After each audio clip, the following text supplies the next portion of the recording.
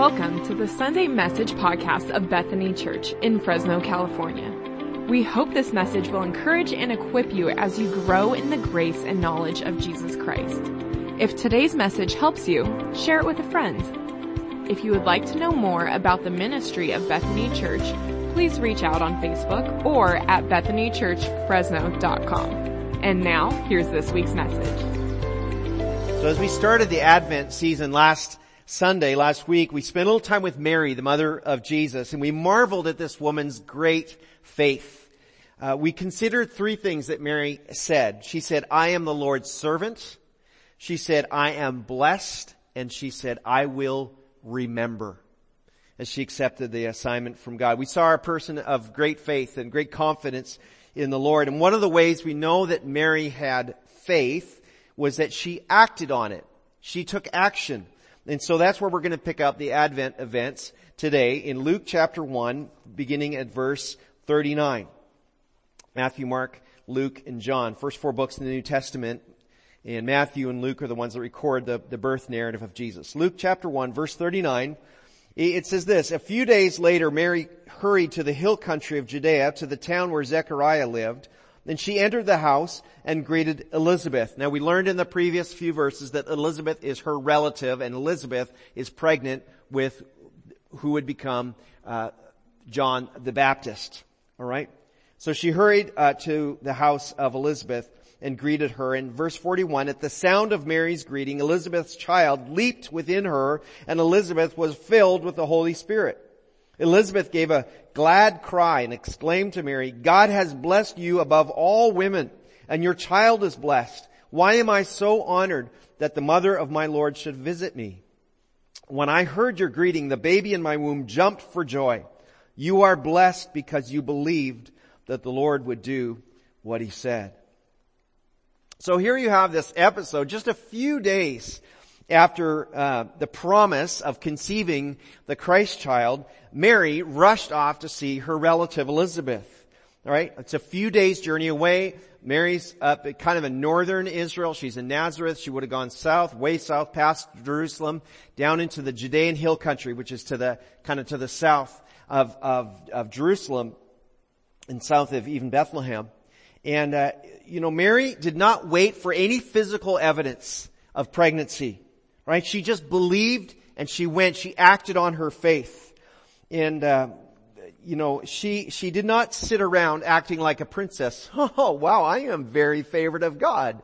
I should get some special, I think today calls for a spa treatment. That's what today calls for. No, she got up and she went. Right? She was active. And listen, I'm going to say this. Some of you, have been called by God to do something. God's prompted something in your heart and in your life, and you've never gotten up and gotten to it. And I'm just telling you, quit stalling. Quit stalling. Get on it, because you show your great faith when you take on the assignment that God's given to you. We show faith by action. But this short encounter between Mary and Elizabeth and the unborn John and the barely conceived Jesus, right, is where we're going to linger for a little bit today. We're going to call this message, Come, Holy Spirit. Some believers today, honestly, are still afraid of the Holy Spirit. Maybe it was because you were raised by talking about the Holy Ghost, which I'll agree with you. That sounds a little scary. We're talking about God's Holy Spirit. And some are afraid, some are ignorant of the Holy Spirit. And, you can talk about anything else under the sun. You could talk for an hour about the NFL, but when it comes to the Holy Spirit and the work of the Holy Spirit, in this world, you got nothing. And so it need not be that way. The Holy Spirit is the personally resident member of the Trinity. He's your comforter and he's your counselor. And so we're going to talk a little bit about the Holy Spirit. Just three things that we're going to point out from this passage that we just see in these few verses. And the first is simply this, that the Holy Spirit glorifies Jesus. The Holy Spirit glorifies Jesus. As Mary arrived at Elizabeth's house, there's this remarkable little series of micro encounters, right? Mary greets Elizabeth. Baby John jumps for joy in the womb. Elizabeth is filled with the Holy Spirit. And in response, she cries out and calls Mary's baby, my Lord. This is really important. The Spirit is not drawing attention to himself. He's pointing these women to Jesus, the Messiah, even in utero. It's Elizabeth who's filled with the Spirit. We see that there, which is very special. Prior to Pentecost, which happens after the resurrection of Jesus, we see it several times in the Old Testament where the Holy Spirit comes upon them, but usually the Holy Spirit comes upon them to accomplish a task or a feat of some kind. Something like, for example, you think about Samson. As Samson, every time there's some great feat of strength, it says the Holy Spirit came upon him. The Spirit came upon him and he acted. Or the prophets, the Spirit spoke through them. But here we have Elizabeth, this very special moment of receiving the Holy Spirit. Thanks to Pentecost, today, every baptized believer in Jesus has the promise of being filled with the Holy Spirit. So here we have the Holy Spirit is responding to Jesus in Mary's womb. The Holy Spirit glorifies. Another way to say it would be the Holy Spirit makes great or honors or elevates Jesus, Messiah. And I would say this is a good test of the work of the Holy Spirit. Is Jesus made greater? Is Jesus made greater? That's a great test. For example, think about if you've got, sort of religious cults that come to your door to try to witness to you and get you to convert and kind of explain things about what they believe. This is always a great test. Is their message glorifying an accurate biblical revelation of Jesus or not? If it's not glorifying biblical Jesus, it's not Christian. It's really what it comes down to. The Holy Spirit will always do the work of glorifying Jesus Christ. Don't be afraid of the Holy Spirit. Don't be afraid. You already love Jesus. You know you love the Father because Jesus said, if you've seen me, you've seen the Father. Okay, so now we're 2 out of 3. And the third person, the Holy Spirit, they're all one. So don't be afraid of the Holy Spirit or His work. He has helped you to worship Jesus better. He's here to help you follow Jesus more effectively, more faithfully.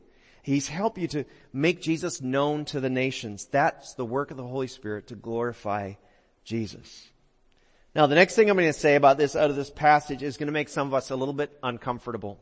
We see it in verse 41.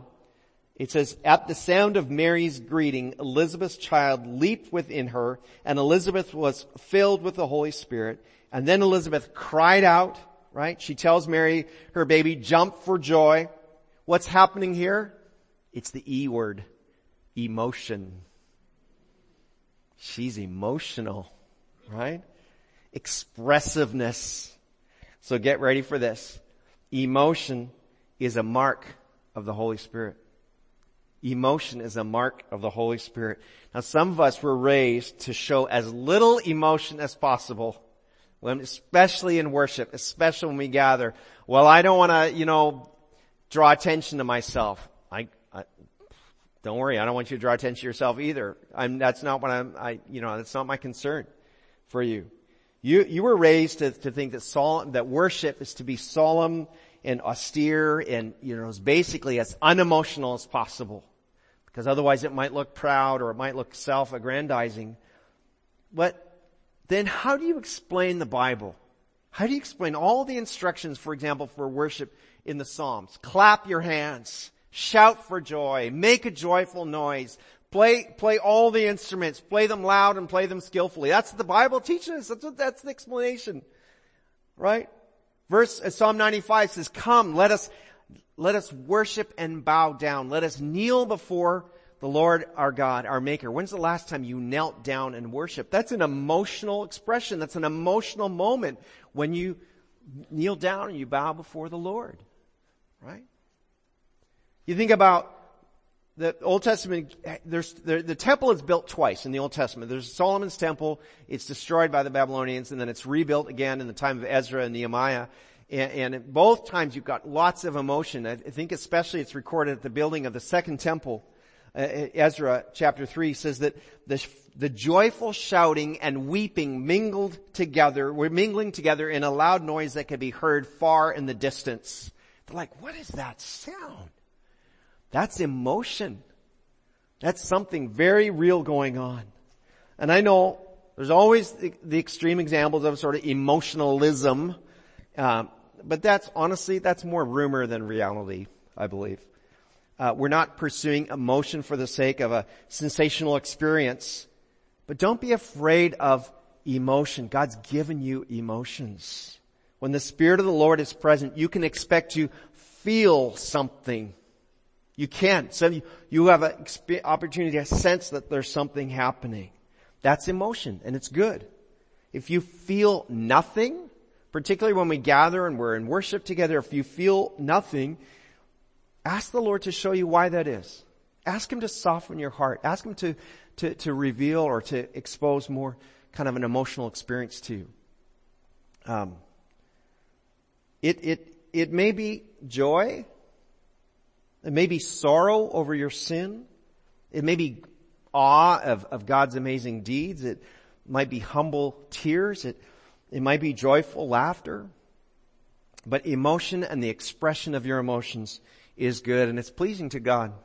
God created you with emotion, so you need to let it happen. All right?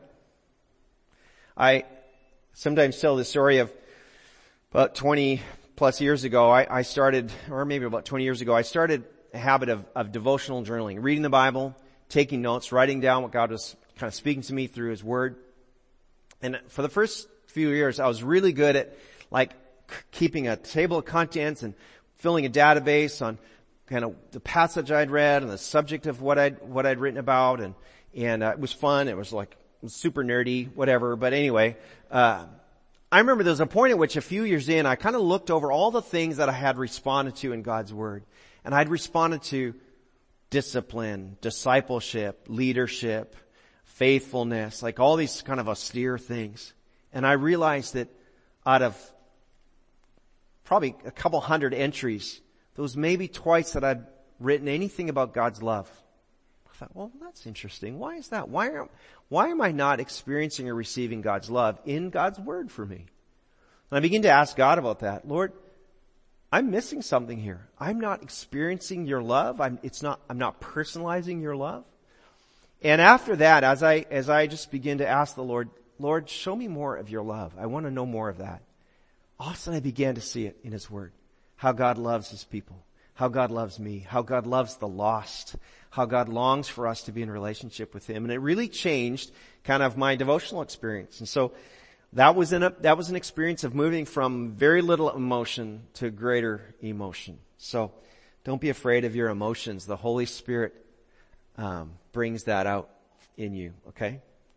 Last thing I want to point out may be super obvious to you, but I think it needs to be said again and again, and it's this, that the Holy Spirit is life-affirming. The Holy Spirit is life-affirming. It's a big week in our nation. I don't know how much you were following the news, but the Supreme Court was hearing arguments in the Dobbs versus Jackson Women's Health abortion case. Basically, Mississippi had enacted a law limiting abortion after 15 weeks. That's being challenged in the courts, and the court's deciding whether that's a reasonable law, whether that law is constitutional, and can they uphold that law, or will it be struck down? It's a big deal. Both the pro-life and the anti-life sides are looking for a victory in this, and we won't know the court's decision for 6 months, maybe more than 6 months. So that's something worth continuing to pray for those Supreme Court justices as they weigh this very, very significant decision. What we do know as believers, is that God is all about life. God is the creator of all life. And every human being is created in the image of God from the very moment of conception. We call it the sanctity, right? The sacredness, the holiness of human life. It breaks our heart any time a pregnancy is lost, whether through miscarriage or through termination. And I'll admit, there are possibly some rare exceptions where an abortion is medically necessary, but it's very rare. And for anyone who's experienced that, my heart goes out to you. I know that was not your hope and desire. I get that. right? And this subject is so hard to talk about because in any group, in any room like this, there's a number of us, statistically something like 25 to 35% of us have somehow been involved probably more like 50% have been involved in the loss of a pregnancy, whether intentionally or unintentionally. So it's super emotional. We talk about emotions. This is an emotional subject. It's hard to talk about because so many of us have been impacted. And I want you to know about the grace of God for healing. Those of you who have lost a child, I want you to know that you're looking forward to the day when you're going to see them. Right? God's holding that precious one for you. Don't forget that. The day's going to come where you'll be reunited. There's the grace of God for forgiveness if that's required or if that's part of your story. But I know that God's heart is for life. And we see it in this encounter that the Holy Spirit is life affirming, right? When Mary arrived, Luke writes, Elizabeth's child leaped within her, right? The word child is a Greek word, brephos. It's a word that's used both for fetus and for infant. It's sort of interchangeable from that language. It was indistinguishable. It's a baby here and it's a baby in the arms, right? And God's word's telling us is that the baby in the womb is a child with intrinsic personal human value. That in pregnancy, a woman is carrying a unique, precious human life. Don't forget that. But also, as Elizabeth is filled with the Holy Spirit, she asked, why am I so honored that the mother of my Lord should visit me? Well, this is interesting. Mary has only just conceived. She heard the word from the angel. Within a few days, she's on the road. Maybe it's a 2 to 3 day journey to visit Elizabeth. So it's a week and a half at the most, right? And she feels nothing. There's no physical evidence. There's no, she hasn't had any morning sickness yet, probably, right? She feels totally her regular self. And yet, Elizabeth, under the inspiration of the Holy Spirit, calls her a mother. Doesn't call her a pregnant person or a future birthing person, right? She calls her a mother. Specifically, the mother of my Lord. It's Elizabeth.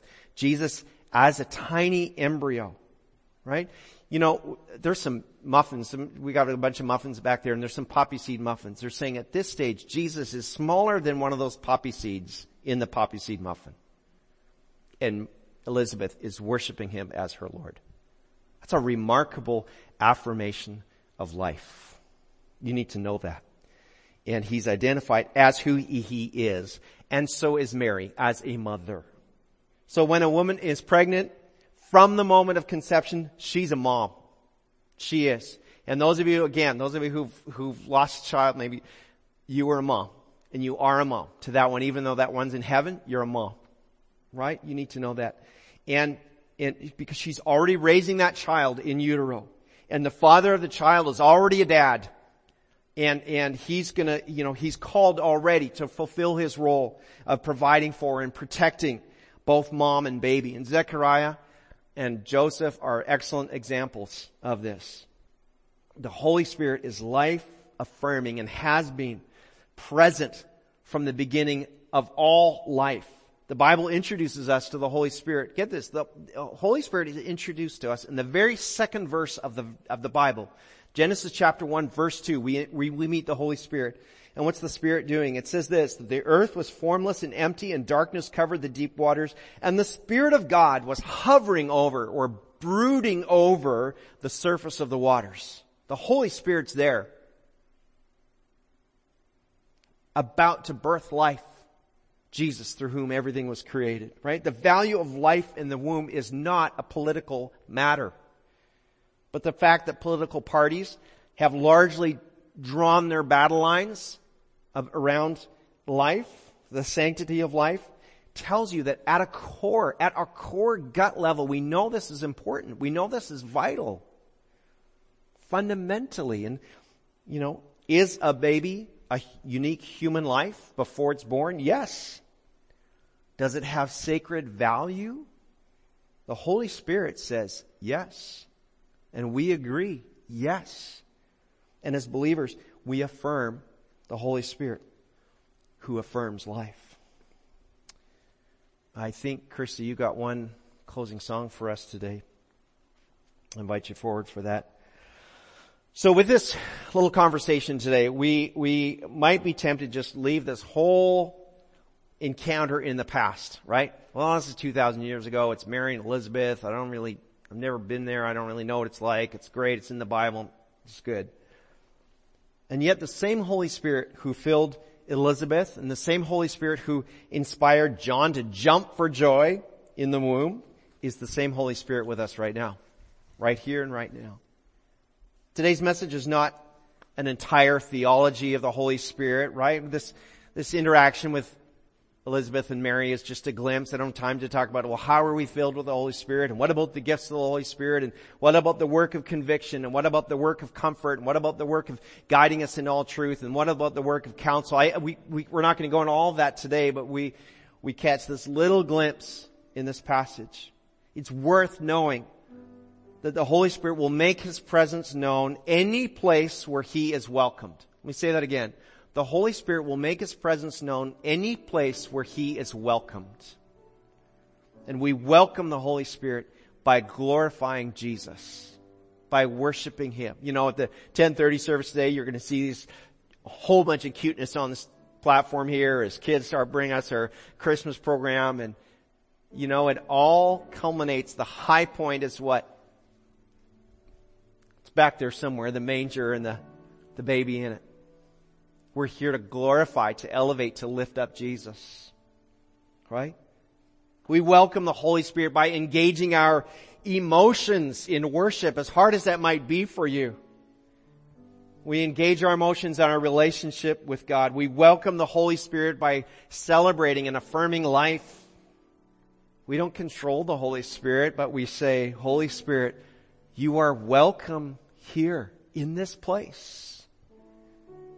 Not just this place, but this place here.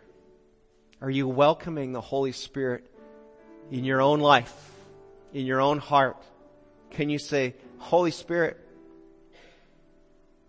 you're welcome here.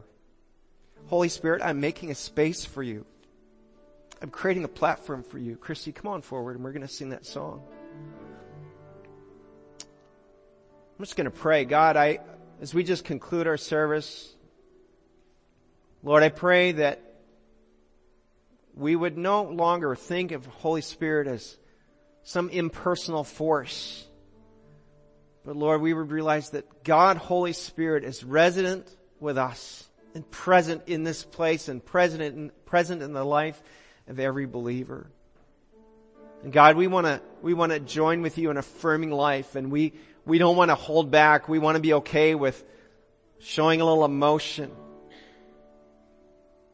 And we want to glorify Jesus with you. So Holy Spirit, we say, you're welcome here. Thanks for listening. Know that God loves you more than you can imagine. And for everything Bethany Church, check out BethanyChurchFresno.com.